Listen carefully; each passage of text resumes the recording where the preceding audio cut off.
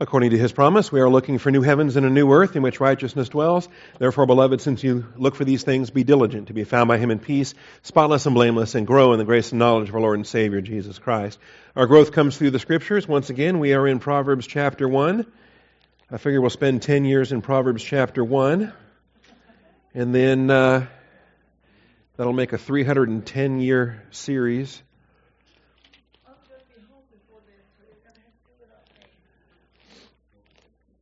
Proverbs chapter 1. We're actually in the last part of the chapter here. We spent the bulk of our introductory time in the first 7 verses, the purpose for the book, and the admonishment for where do we begin? We begin with the fear of the Lord. The fear of the Lord is the beginning of knowledge. Fools despise wisdom and instruction.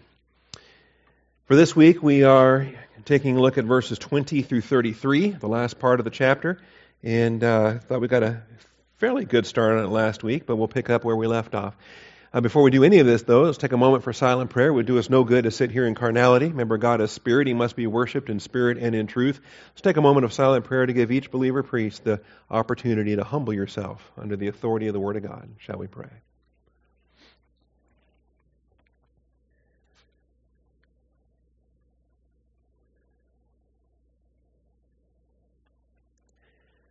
Almighty Father, we do thank you for the truth of your word and the blessing that we have to assemble together this morning.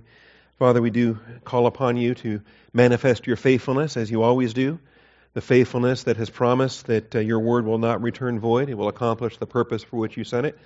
And that's more than just how you sent it thousands and thousands of years ago in written form, but how you continue to send it forth day by day, moment by moment. And Father, on this day, at this time, to these people, your word is being sent forth, and we claim the promise that it will not return void.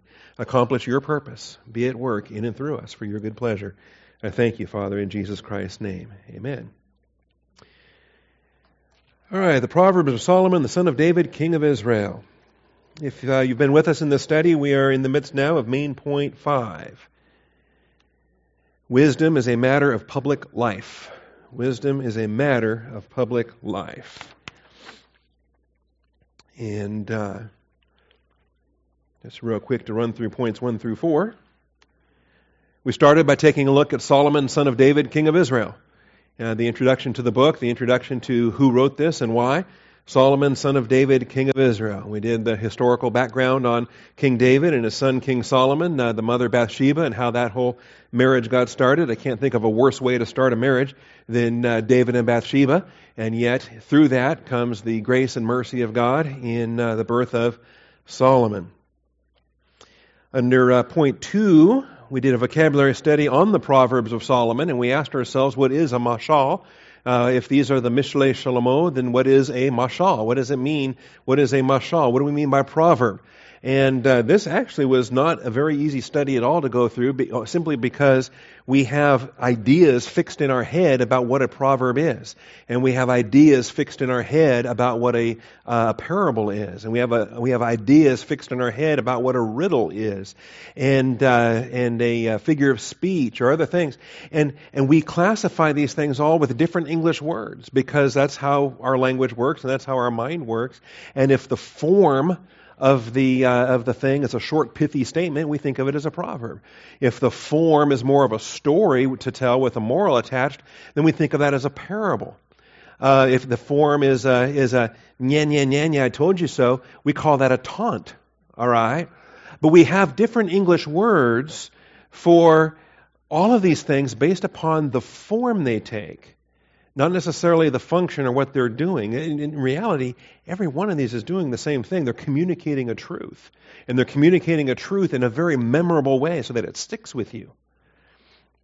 The glorious thing is that to the Hebrew mind, they are all mashal. They are all, whether it's a parable or a proverb or a riddle or a taunt, they're all mashal. And in the Hebrew mindset, that's what we're dealing with here with the Mishlei Shalomo. All right, so there's main point 2. Under main point 3, we went through the introduction to the book in verses 2 through 7. Solomon begins by explaining what the book of Proverbs will do and how to get started.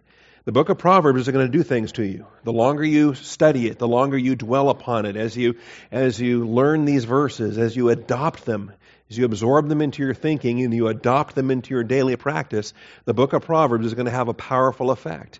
And these are all the objectives of the book: to know wisdom and instruction, to discern the sayings of understanding, to receive instruction in wise behavior, to give prudence to the naive.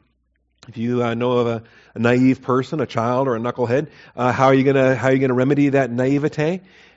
How about if we start with some wisdom? Let's start with the book of Proverbs. All right, get them grounded in the Word of God. Took you through a lot of the subpoints there. All right, then main point 4, verses 8 through 19. Hear, my son, your father's instruction, and do not forsake your mother's teaching. We must ground our children in the Word of God. Because, boy, the other influences of life are deadly. Parents must instill doctrine. Parents must instill divine norms and standards into their children, because the other influences of life are deadly. There is no shortage of influences out there. And that's why from the youngest of ages we want to be impressing upon our children the value of listening to mother and father, not simply because they're your mother and father, but because your mother and father are communicating the very same wisdom they're living by, the very same wisdom that the Lord is guiding their lives by. And if they don't, well, then in verse 10, as we see, my son, there's the sinners out there. If sinners entice you, do not consent. And there's a whole other world out there that doesn't have biblical norms and standards, all right? As my kids started learning when they started working in their high school jobs and whatever, get outside of their nice sheltered Christian home experience, they got coworkers that have entirely different backgrounds, entirely different standards, entirely different ways of thinking that are not biblical, all right? And they need to know that ahead of time so that when they encounter it, they have their armor on and they're ready to deal with it. All right, we had subpoints A through F there, but we're going to pass by all that to get down to where we are today, main point 5. Wisdom is a matter of public life. Wisdom shouts in the street. She lifts her voice in the square. And this, I love this verse. To me, this is a delight in my way of thinking, only because it's irritating to me, like I can't describe, how the culture is telling us to shut up. Culture is telling us that I can be a Christian, but just keep that to myself. And just have my own personal faith as a matter of my own internal conviction or my own internal thinking, and don't speak it. And certainly if you speak it, don't speak it outside your home or don't speak it outside your church.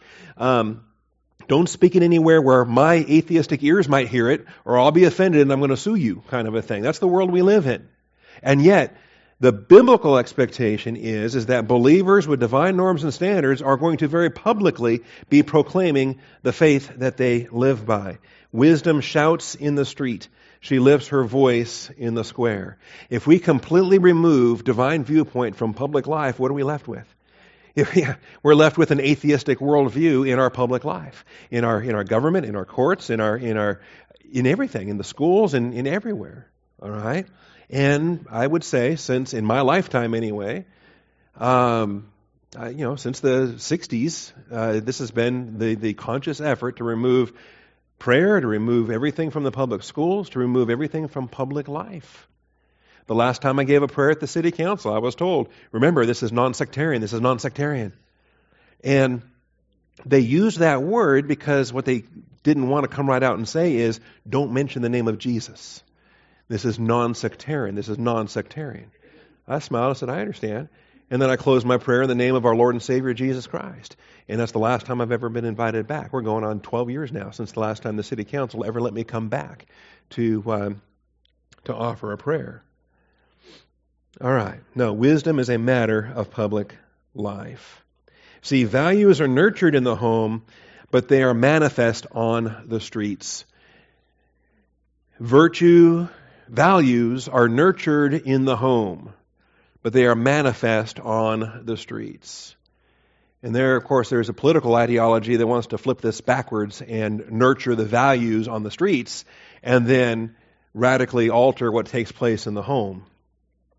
Okay. But that's not the way the Bible designed it. It's not the way God designed it and revealed His design in the Bible.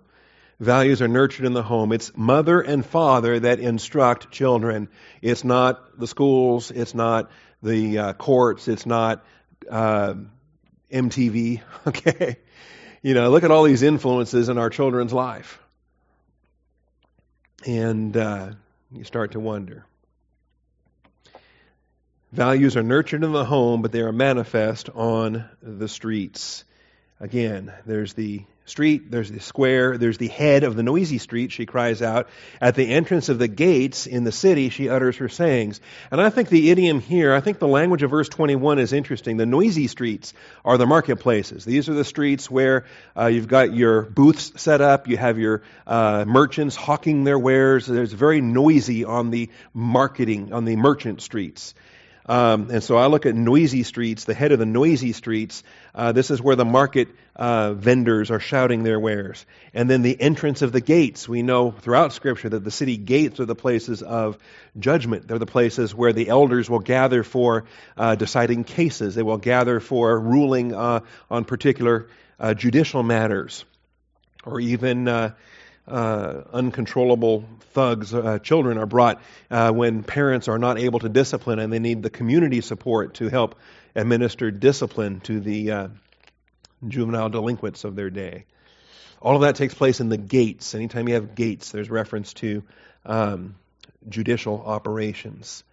So, in any event, I think in the streets, in the square, on the noisy streets, on the gates to the city. In other words, every facet of public life. Every facet of public life, including our banking, our commerce, our business dealings. Why is it so weird if Hobby Lobby wants to run their business according to biblical standards? Why is it so weird if Chick-fil-A wants to be closed on Sundays? See? And that's coming under attack too. No, if you want to run a business, run a business. And they're trying to separate business from faith. Well, yeah, the Bible doesn't allow us to do that. Divine norms and standards are our norms and standards in every facet of life. Point B. Let's look at verse 22 now. Love, delight, and hate. Love, delight, hate is a twisted trinity for the scoffing fools who prolong their naivete. Now here's the problem. How long, O naive ones, will you love being naive or simple-minded? How long, O pethy? And we've done the study on pethy already. We know the blessings of being pethy, that God has a protection to the pethy, a protection to the naive. And the blessings of naivete are to be grounded in the Word of God from the youngest of ages. But you have to grow out of it. You cannot prolong it. So you can be thankful for the Lord's protection while you are growing out of that stage of life. But you cannot prolong that stage of life. And to try to do so is irresponsible and defiant of the plan of God. And then here again, we're flying in the face of culture because now we want to redefine childhood out to the 20s. You're still an irresponsible child in your 20s, and you can stay on your parents' insurance till you're 26, and don't hold you accountable until you're in your 30s before we start expecting that you be a responsible member of culture. Wait a minute. Biblical times they were married at 12, at 14, and they entered into adult responsibility. They were going to war at 14. Different things there. Well, how long, O naive ones, will you love being simple-minded? If you're going to prolong your childhood or childlike attitude or your childishness, that's a problem. That's a problem. Now, 3 words for fool do appear in Proverbs, and we have a sampling of them here because we have the pethy, who's not a fool, but then he becomes a scoffer, and then the scoffer becomes the fool who hates knowledge. And there's a progression in verse 22. How long, O naive ones, will you love being simple-minded? And scoffers delight themselves in scoffing, and fools hate knowledge. So there's the twisted trinity of love, delight, and hate. And then we have the progression between the fools that we also have in this verse. And here's our three words for fool. I'm not going to spend a ton of time on them, I don't think. The one we might expect is Nabal, and it's really the one that's used most rarely in Proverbs. And I don't know, maybe we just like to think of Nabal because of Nabal and Abigail and the story there with King David. Nabal was obviously a fool, and Abigail was a woman of wisdom and a woman of discretion, and blessed of the Lord in that story. So if you have a basic Hebrew vocabulary where you expect that Nabal would be the standard word for fool in the Old Testament, you'd be correct about that, but not necessarily in Proverbs. Only 3 uses in Proverbs, 2 in chapter 17 and 1 in verse 30. No, the much more common term for fool in Proverbs is the kasil, 70 times, including 49 times in Proverbs. All right? 70 times, including 49 times in Proverbs, and it starts right here in this verse, because it's the kasil who hates knowledge. The kasil hates knowledge. The second word for fool looks kind of evil. It's evil. Evil. And it doesn't, it's totally unrelated to the English word evil, but it's a second word for fool, used 19 times in Proverbs, and we've already passed it. It comes, we saw it in verse 7, was the first use of it, where the fear of the Lord is the beginning of knowledge, and the evil, fool, despises wisdom and instruction. And so what are the shades of differences then between the kasil and the evil? They are different terms. What are the nuances between them? If they're often used in parallel, we would expect that. That's how Hebrew poetry works, is that you tend to use related words in parallel and tandem with one another. And yet when you have to make a distinction between them, then what's the shade? What's the distinction? How do we... and neither one's good, so don't feel like, well, okay, I'm an evil, but at least I'm not a kasil. Okay? No, you don't want to be any of them. And chances are, if you're one, you're probably both anyway, when it comes right down. You're probably also a Nabal on top of that. Anyway. So we have 3 words for fool: kasil, evil, and Nabal. If you want the Strong's numbers, they're listed for you there on the screen. Kasil is number 3684. Evil is number 191. And Nabal is number 5036. And I won't spend a ton of time on this, because I think rather than stop and just give a survey on foolishness, we're going to let each verse speak for itself as we make our way through these 31 chapters. However, it might be good just to anticipate certain things. And so, in fact, let me limit this here to Proverbs instead of the whole Old Testament.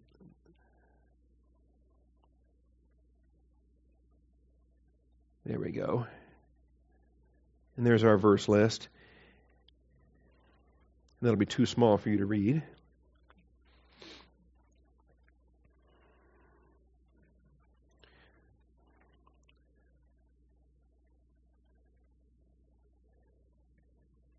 So let's make it bigger. There. Better?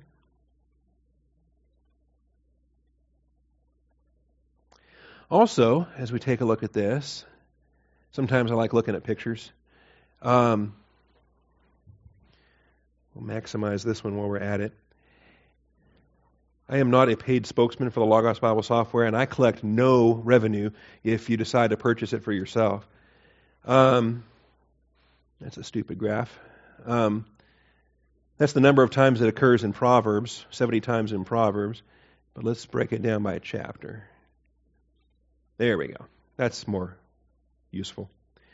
So the 3 times that we have these terms, this is a graph of all 3 of the terms we're looking at for fool: the kasil, the evil, and the Nabal.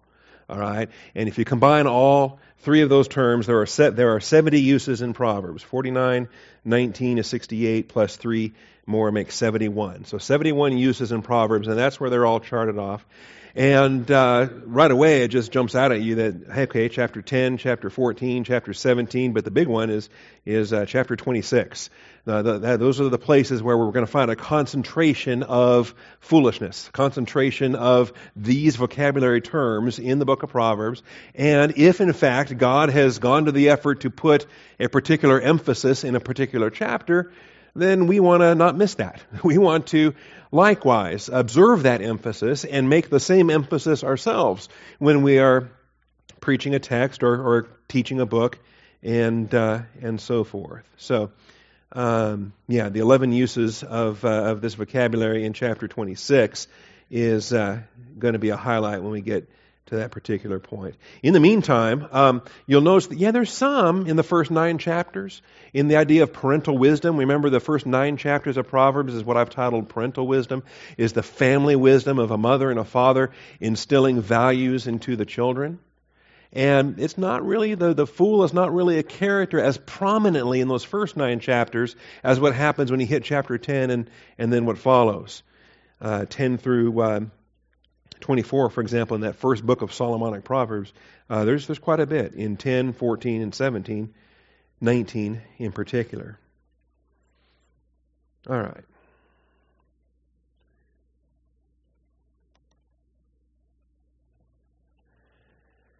So here at a glance, you can read 71 verses in a pretty short order if you put them all on the same slide and just run down. Fear of the Lord is the beginning of knowledge. Fools despise wisdom and instruction. I get that. Scoffers delight themselves in scoffing, and fools hate knowledge. That's our verse today, verse 22. It's going to come back again in verse 32, where the complacency of fools will destroy them. It's another verse that relates the Pethi, the naive with the fools. The waywardness of the naive will kill them, and the complacency of fools will destroy them. That's why you want to keep your Pethi as far away from those fools as you can. Chapter 3, the wise will inherit honor, but fools display dishonor. The contrast we'll see time and time again. The clear answer to foolishness is God's wisdom. The clear answer to foolishness, there's no excuse for foolishness. Just humble yourself under the Word of God. The fear of the Lord is the beginning of wisdom. Start there. The knucklehead that's not listening to the parental wisdom will get involved in promiscuity, and it'll be as fetters to the discipline of a fool. That's chapter 7 and verse 22. Here's the big emphasis in chapter 10. If I can scroll this up here. A wise son makes his father glad, but a foolish son is a grief to his mother. Again, we understand the tandem relationship between father and mother, wisdom and foolishness, the way the poetry works in that. He who is wise of heart will receive commands, but a babbling fool will be ruined. Yeah, kind of interesting. Look at the adjectives attached to the fool, right? The babbling fool. You would think if you're a fool, just go ahead and shut up and don't let people know how foolish you are. But no. These particular fools are pleased to babble and babble and babble and celebrate their foolishness.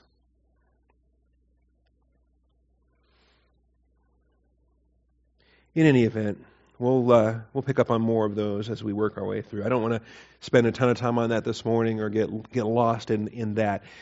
Proverbs will bring this character back. The fool will be brought back. The sluggard will be brought back. There'll be a lot of characters in the book of Proverbs that we're going to see again and again and again.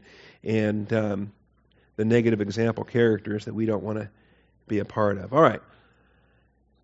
Main point C, the main thing I want to hit today is verses 23 through 25 here. So here's the aftermath to how long, O naive ones, will you love being simple-minded? Isn't it time to grow up? Isn't it time to get wisdom? Turn to my reproof. Turn to my reproof. This is wisdom herself speaking. Behold, or God himself speaking, Yahweh.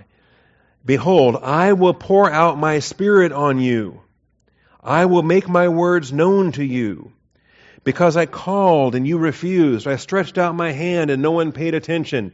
And you neglected all my counsel and did not want my reproof. And there's going to be consequences for that. There's a price to pay when you ignore doctrine. There's a price to pay when God is speaking and you don't pay attention. The Spirit of God. This is point C in your outline. The Spirit of God has always been a teaching influence. The Spirit of God has always been, not just in the church age, the Spirit of God has always been a teaching influence subject to human refusal, inattention, and neglect. Now, this may ruffle a particular theology, but let's at least look and see what the verses say, and then if theology gets ruffled, we'll deal with that. The Spirit of God has always been a teaching influence. In other words, turn to my reproof. I will pour out my Spirit on you. I will make my words known to you. This is the teaching ministry of God the Holy Spirit. In the Old Testament, by the way, not even church age. Important to note, I should have coded that red or something. This is independent of the church reality for the universal indwelling of God the Holy Spirit. It does not take the universal indwelling of God the Holy Spirit for you to learn Bible doctrine. You can learn the Word of God without being Spirit indwelled. Hard to prove that today because we're all Spirit indwelled as believers. But how did the Old Testament believers learn the Word of God? How did the Psalm 119 kid learn the Word of God? How did David learn the Word of God? Well, he was Spirit indwelled. But most Old Testament believers were not Spirit indwelled, and they still learned the Word of God. The fact is, the Spirit of God has always been a teaching influence, communicating spiritual to spiritual. They were spiritually alive when they became believers. They became a living human spirit when they became believers, even Old Testament believers. And having a living human spirit, then God the Holy Spirit can communicate doctrine. All right? And I say this because I think it's tragic the way that folks just inject an idea into 1 Corinthians chapter 2. So let's take one side trip this morning, 1 Corinthians chapter 2. You can hold your finger at Proverbs 1. We'll be back there in a moment.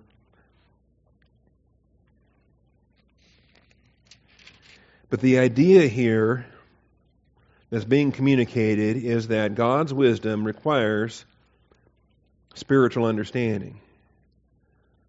That the natural man cannot apprehend the things of God. Meaning, unbelievers cannot comprehend doctrinal truth. They cannot comprehend divine realities. So, 1 Corinthians 2 says, we speak God's wisdom in a mystery, verse 7. The hidden wisdom which God predestined before the ages to our glory, the wisdom which none of the rulers of this age has understood, for if they had understood it, they would not have crucified the Lord of glory. That is a powerful verse right there. If Satan and the fallen angels would have understood the plan of God ahead of time, they wouldn't have crucified Jesus Christ. They wouldn't have worked so hard to put him to death. Didn't realize they were accomplishing their own disarmament, their own defeat on the cross. I think he caught on. I think he caught on there right at the end and started begging him to come off the cross. Started taunting him, saying, come down from there, come down from there. You know, I think it was then starting to hit him. Wait a minute. There's a trap in this. All right. Now, see, this is things which eye has not seen and ear not heard, verse 9, and which have not entered into the heart of man, all that God has prepared for those who love him. Right? You got to love Isaiah, being quoted here in 1 Corinthians. Now, God's revelation. The philosophers will never invent this. The thinkers will never come up with this. Human reasoning cannot make this stuff up or imagine it. But God reveals it. For to us, God revealed through the Spirit the teaching ministry of God the Holy Spirit. For the Spirit searches all things, even the depths of God. God the Holy Spirit can reveal these things. For who among men knows the thoughts of a man except the spirit of the man which is in him? Even so. The thoughts of God no one knows except the Spirit of God. See, it's an analogy that's explaining these things. Whatever you're thinking, I can't read your mind. No human being can read your mind. Only your spirit within you knows what you're thinking. Same thing in terms of the mind of God. It's going to be known by the Holy Spirit, communicated by the Holy Spirit. Now, we have received not the spirit of the world, but the Spirit who is from God, so that we may know the things freely given to us by God. Now, there is a universal provision in the church age for God the Holy Spirit for every New Testament believer priest. That is a reality in the church. But don't confuse that with how Old Testament believers also learned the Word of God. In other words, ours is an intensification. Ours is more powerful, more complete, perhaps, because we have the Holy Spirit indwelling us within. It's like, what has more effect? A voice outside of you yelling at you, or the voice inside you yelling at you? The Old Testament was a teacher, and the Holy Spirit was a teacher in the Old Testament, but it was an external teacher. It was an external voice. So, which things we also speak, not in words taught by human wisdom, but in those taught by the Spirit, combining spiritual with spiritual. Combining spiritual with spiritual. Sometimes spiritual thoughts with spiritual words, or combining spiritual with spiritual. Spiritual speaking with spiritual hearing. Combining spiritual dissemination with spiritual reception. All right, those taught by the Spirit. The Holy Spirit has always been a teacher. Always been a teacher. But a natural man, the soulish man, does not accept the things of the Spirit of God, for they are foolishness to him, and he cannot understand them because they are spiritually appraised. The soulish man. Remember, the unbeliever has a living body and a living soul, but a dead human spirit. He is not spiritual. But he who is spiritual appraises all things, yet he himself is appraised by no one. When you become a believer in Jesus Christ, your human spirit is made alive. You're now trichotomous. You have body, soul, and living human spirit. And so the Holy Spirit, communicating doctrine, is able to relate to your human spirit. All right, anyway, that's it for that side trip. Back to Proverbs. Just note the teaching ministry of the Holy Spirit. I will pour out my Spirit on you. Turn to my reproof. In other words, if you are eager to receive it, He will pour it out. If you come to Bible class hungry, if you come to Bible class humble, all right, I believe you can learn from even the worst pastor to ever walk this earth. You can learn from the worst student pastor, the clumsiest speaker with the lowest voice that's hard to hear. But if you're hungry, if you're positive, man, the Holy Spirit is just going to pour it out. He's going to pour it out, and you're going to soak it up.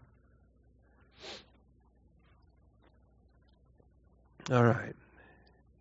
Turn to my reproof.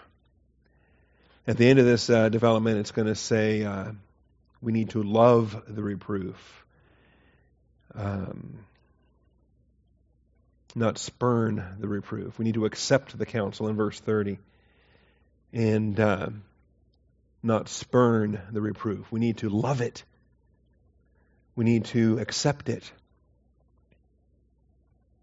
All right. The Spirit of God has always been a teaching influence. But now notice, He says, I will make my words known to you. However, does the Word of God always profit? It's always profitable, but does it always profit?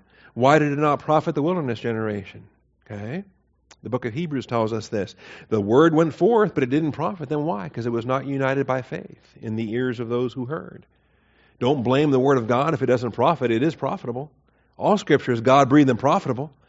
But what will hinder it from being profited? What will hinder the Spirit from teaching? You've got to hear.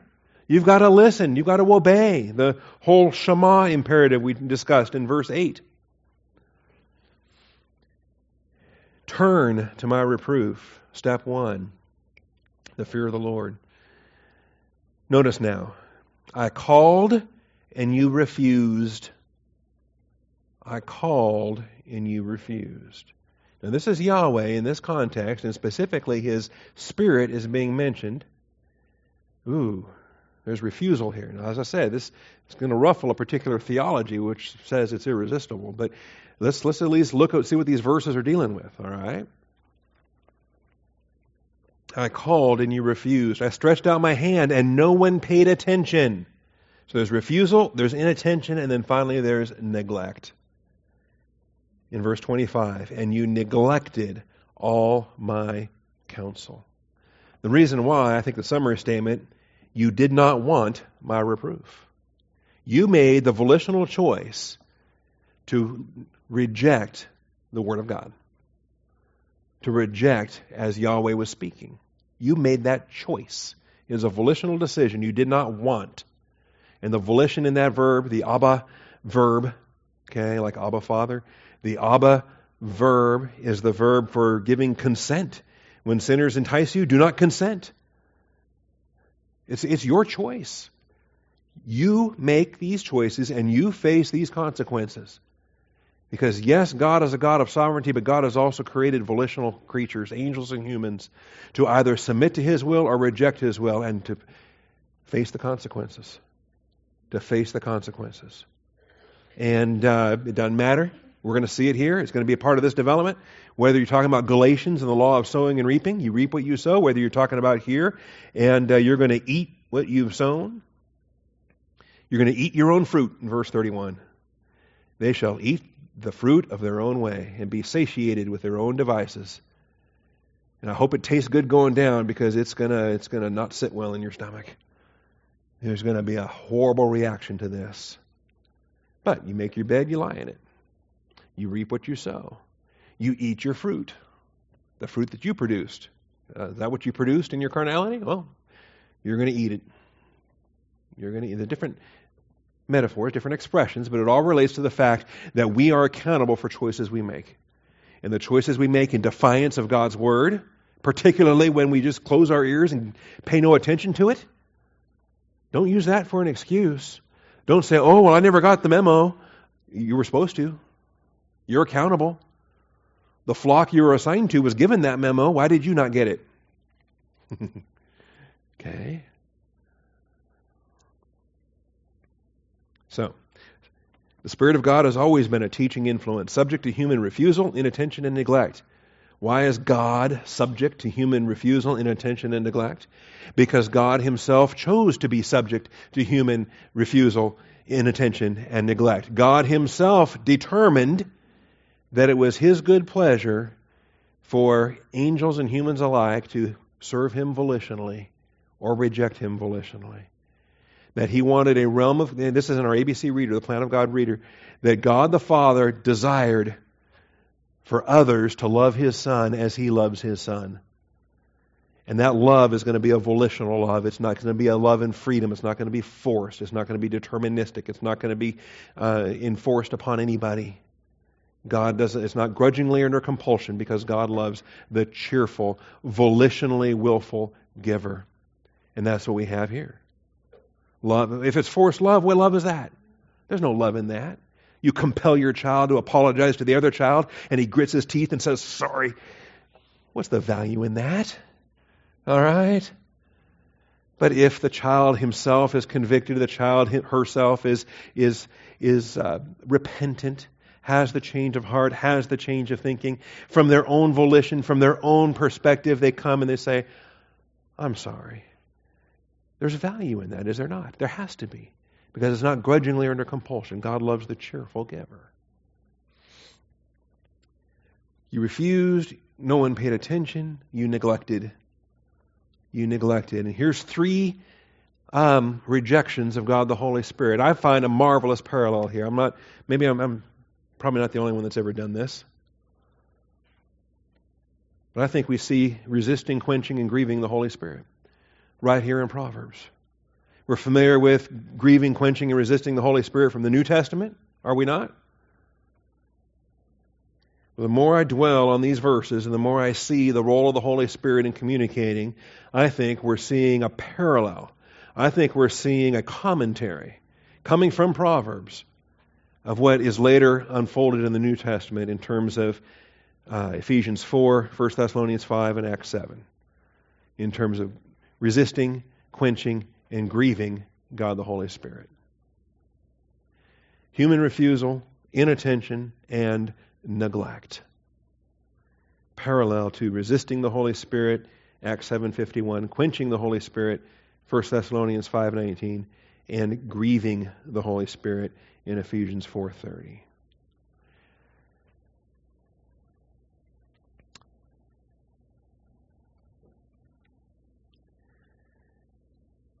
Let's take a look at these.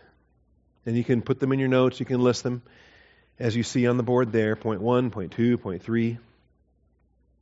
I know I hit you with 3 points all at once, so I'll slow down, let you take your notes and think about it. Or take your picture. I know Doug takes a picture with his phone of every slide I put on the wall. It creeps me out. Every time I'm in the pulpit, I get my picture taken 100 times. Occasionally you see me smile. I smile for the picture.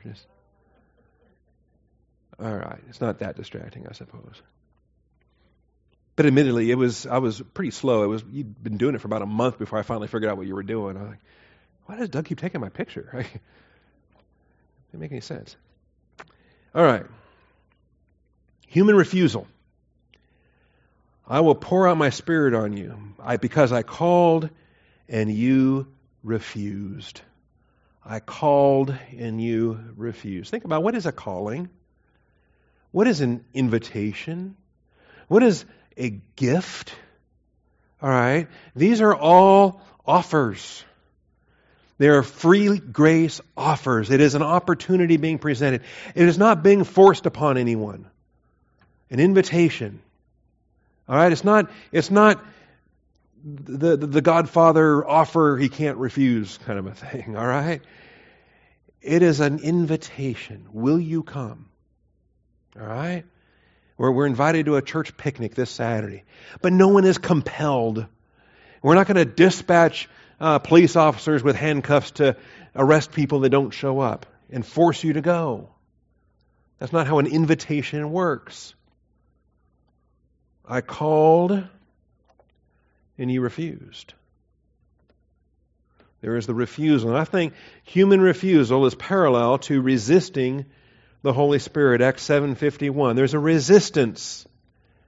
There is a human rebellion that just does not want to listen, does not want to respond. And Stephen testifies to this. Here's his great sermon. He's preaching a powerful sermon, and the only one we have recorded in Scripture. And then they put him to death at the end of it. So, I guess if you're going to preach one sermon in your life, get a good one in. And obviously the Holy Spirit spoke through him in a very powerful way. And look what he does here. He kind of ties it all together and wraps it up with Isaiah 66. And then in verse 51, he points his finger at him and he says, "You men who are stiff-necked and uncircumcised in heart and ears are always resisting the Holy Spirit. You are doing just as your fathers did." See, that's why I think we can take this and throw it back to Proverbs, throw it back to Exodus, throw it back to the Old Testament. Uncircumcised in heart and ears, the spiritual reality behind what the physical circumcision was supposed to picture and portray. Stiff-necked and uncircumcised in heart and ears. The human refusal. God himself is speaking and we want no part of it. We are refusing to listen. We don't even want to know what he's talking about. Which one of the prophets did your fathers not persecute? You run down the list, Isaiah, Jeremiah, Ezekiel, Daniel, Hosea, Joel. You run through the list of prophets, they were all mistreated. They were all abused. They were all hated at one time or another. Most of them were put to death for their faith. They killed those who had previously announced the coming of the righteous one. And every forerunner, every prophet, everyone who said, Christ is coming, you better repent, because Christ is coming is a happy message, but changing my sinful life, well, wait a minute. John the Baptist says the kingdom of heaven is at hand, hooray! And then it's, you brood of vipers, repent, for the kingdom of heaven is at hand. Ooh. All right, because the kingdom will not be entered into by the unrighteous. And so the Old Testament prophet was not a popular guy. And they were abused, they were mistreated, they were put to death. Isaiah was probably sawn in two. That's the tradition anyway. After he walks around naked for 3 years. Okay?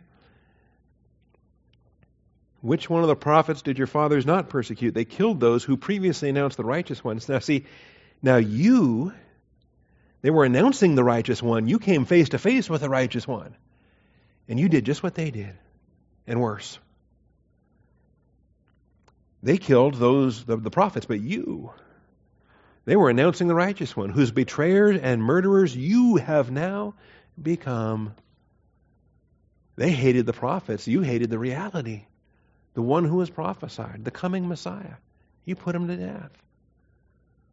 You who received the laws ordained by angels, yet did not keep it. Oh, that had to hurt. You know, the biggest thing that made a Pharisee proud of being a Pharisee was how well he kept the law. The Apostle Paul said, as far as the righteousness found in the law, blameless, I kept it all. Champion of legalism. And he says, you received the laws ordained by angels that did not keep it. And when they heard this, they were cut to the quick and began gnashing their teeth at him. Well,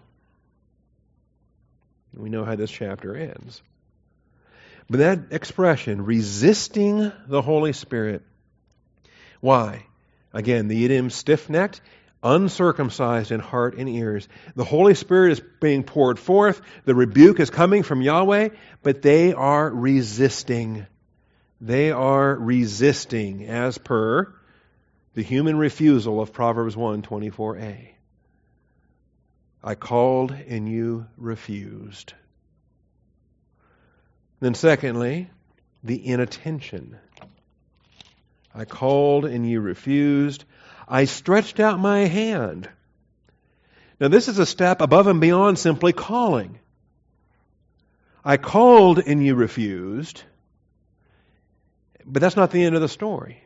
See, God's a God of grace who keeps coming. God's a God of grace who keeps reaching out. Remember, Adam and Eve were sinners, and what did God do? He reached out. He walked in the garden in the cool of the day. He came to the regular place at the regular time, and they were hiding.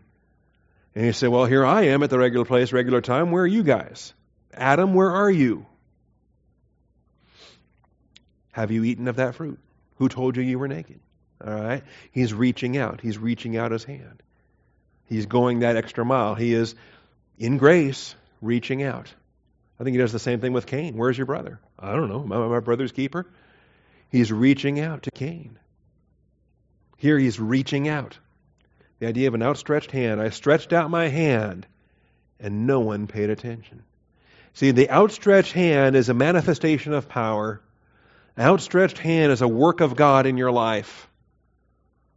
It's designed to get your attention, particularly if it's a hand of discipline. Or maybe it's even a hand of grace when you didn't deserve it, because you were refusing when he called, but he reaches out his hand anyway. And you go, why is he doing that? I ignored him when he called. Now he's stretching out his hand. His hand is still upon my life. See, the atheist can deny that there is a God, but when God is at work, now what are they going to do? He stretched out his hand. And no one paid attention. I'll just act like it didn't happen. I'll just completely disregard the reality of that. Nope, that didn't happen. Nope, that didn't happen. God didn't stretch out his hand. Nope. And I think at this point, the inattention is where it becomes the quenching. The quenching from 1 Thessalonians 5:19. The inattention. No one paid attention. Just quench it. Put it out. Like a torch, right? The torch being quenched. If the torch is lit, it's got your attention. You can see it.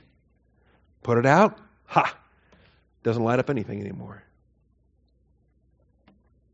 1 Thessalonians 5:19. Here's the passage here. In all of these verses, I think we observe the design of God for volitional obedience or volitional disobedience. That although he calls, we must still respond. Although he stretches out his hand, we must give attention. We must pay heed. Rejoice always, pray without ceasing, and everything give thanks, for this is God's will for you in Christ Jesus. Do not quench the Spirit. Do not despise prophetic utterances, but examine everything carefully. Hold fast to that which is good. Abstain from every form of evil. All right, now there's 19 through 22. This becomes then the context for quenching the Holy Spirit. It comes again in connection with the prophetic utterance. Do not despise prophetic utterance. That is, ignore it. Be inattentive. Something you despise is something you give no value to. You just despise it. You don't even pay attention to it. Right? You just act like they're not there. That's what despising is. Do not despise prophetic utterance. Do not quench the Spirit. I find the parallel here with the inattention from Proverbs 1:24. And beyond simply the academic understanding of doctrine, besides the verbal message, besides the revelation of the Word of God that you're already resisting in the first step, now, because the hand is stretched out, now you are inattentive to the work of what God's doing. You're inattentive to the warnings that He gives. You're inattentive to the activity of the body of Christ, the activity of the church, for example. Examine everything carefully. Hold fast to that which is good. Abstain from every form of evil. This reaches the practical application of what we do in our Christian walk.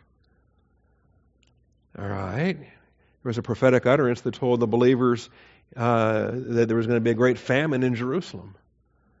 And thankfully, the believers didn't despise the prophetic utterance, and they responded. They weren't inattentive. They weren't quenching the Spirit. And they put some funds together, and they sent Barnabas and Paul down from Antioch to Jerusalem and helped to provide relief in that famine. Other events are very similar, and the believers had to learn to be obedient when God's hand was stretched out, when a particular evidence of divine guidance was being exhibited. See, God's hand was stretched out. It was very clear that we were going to have a seminary. We were going to start training pastors, and we were going to move from Woodrow to come over here, and all these things. God's hand was stretched out. We did not want to be inattentive to the outstretched hand of what God was doing, just as we didn't want to be resisting to the message, to the calling, message to the spoken truth. So whether it's a calling, we don't want to be resisting. If it's a hand stretched out, we don't want to be inattentive. We don't want to be inattentive. I think it's a huge snare. Most believers, and or most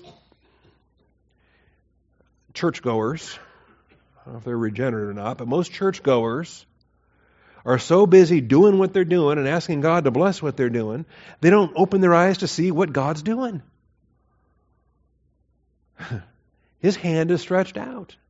Don't be inattentive. See what He's doing and become His fellow worker. Be about His business. Don't demand that He bless what you're doing. Right? He will bless what He's doing. So get on board with what He's doing. So, refusal, what He calls. I parallel that to resisting the Holy Spirit. Inattention when His hand is stretched out. I parallel that to quenching the Holy Spirit. And then neglect. Back in Proverbs it says, you neglected my counsel. You did not want my reproof. You neglected all my counsel. Neglected all my counsel. Now with counsel we start to get into the more advanced realms of the believer's faith. We start to get to the more mature dimensions of our walk in terms of counsel. And this I equate, the neglect, I equate to the grieving of the Holy Spirit. Because neglect is now a willful rejection. Neglect is a willful substitution. You know it's right, but you neglect it because you're pursuing this other thing. All right? This is the active neglect from Proverbs 1:25, and I believe it equates to the grieving of the Holy Spirit in Ephesians 4:20.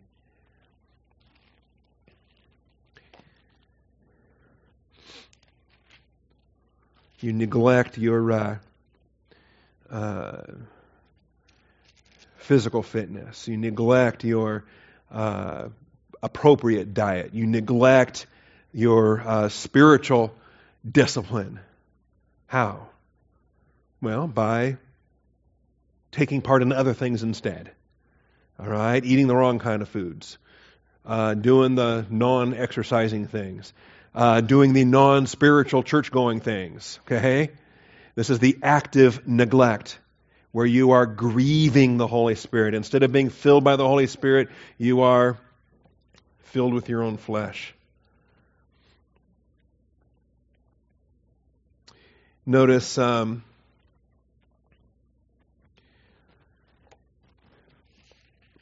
how verse 30 sits in the midst of this whole application here. Starting in verse 17, you no longer walk as the Gentiles walk in the futility of their mind. We're saved. We're believers. God expects us to live that way. He expects that the conduct of our Christian walk will be appropriate for the salvation that He's provided us. You know, if we were going to walk as an unbeliever, then why did He save us? We could just be unbelievers and walk that way. But He saved us. Our walk should correspond to the grace we've received. And so, notice in verse 20, you did not learn Christ this way. Indeed, you have heard Him, have been taught in Him, just as truth is in Jesus. This requires the renewing of your mind. This requires that not only do you get saved, but you get grounded in the Word of God. You're not resistant to the Holy Spirit when He's teaching. You're not inattentive to the hand of God when it's on your life. You're submitting to His teaching. You're submitting to His work in your life. You're a hearer and you're a doer. All right? In reference to your former manner of life, you lay aside the old self, which is being corrupted in accordance with the lust and deceit, and that you be renewed in the spirit of your mind. And you put on the new self, which in the likeness of God has been created in righteousness and holiness of truth. Every single day you decide what you're going to wear today, what you're going to put on. You're going to put that old man back on? That was crucified with Christ. Why are you putting that back on again? Well, put on the new man. That's what his gift is. Put that on. And depending on what outfit you're wearing, it depends on who you're submitting to. Either God the Holy Spirit or the flesh. Galatians 5 makes it either or. You can't have it both ways. Which suit of clothes do you have on? The old self or the new self? The old coat or the new coat? Signature Sound sings that song about a new coat. It's a fun song. He's given us this new coat. Let's put it on. That old coat, that old nasty thing, I don't want that anymore. All right. So therefore, laying aside falsehood, speak truth, each one with his neighbor. And all of these are the practical applications, the expressions of our faith. Be angry yet do not sin. Do not give the devil an opportunity. He who steals must steal no longer, so that he can share. He must rather labor, performing with his own hands that which is good, so that he will have something to share with one who has need. Let no unwholesome word proceed from your mouth, but such as good for edification.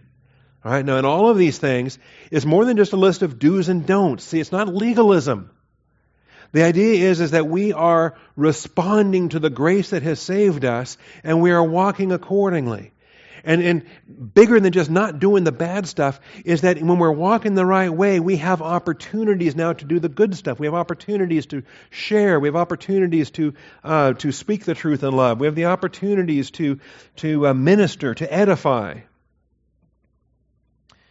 And then it says, do not grieve the Holy Spirit of God, by whom you were sealed for the day of redemption. This is the worst thing you can do with the Holy Spirit. This is worse than resisting. This is worse than quenching. This is the pinnacle of pneumatological apostasy. All right? This is, you've go beyond resisting, you go beyond quenching, and now you are grieving because you are deliberately, you're putting that old man back on again. You're deliberately rejecting the empowerment. You're not walking according to the Spirit. You are fulfilling the lust of the flesh, and you're doing so willfully. You know that that's not good for you, but you do it anyway. You're neglecting, as Proverbs 1 says, neglecting His counsel. It's a neglect. It is an absolute neglect. Let all bitterness and wrath and anger and clamor and slander be put away from you, along with all malice.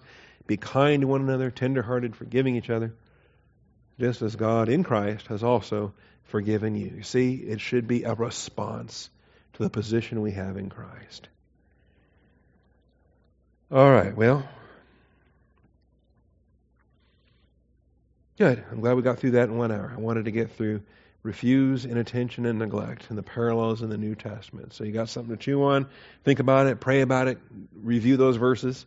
We'll come back to this next week, Lord willing, and rapture pending, and work our way through the rest of the chapter. D, E, and F will take us through the rest of Proverbs chapter 1. Thank you, Father, for your faithfulness. Thank you for this morning, for the truth of your word, the blessing we have to assemble together. Thank you for this Wednesday morning service, for the ladies in their prayer time, for Dan and Lewis in their ministry training, for this Proverbs class, for all that you do, Father. You just multiply your grace upon grace provision. We thank you for it.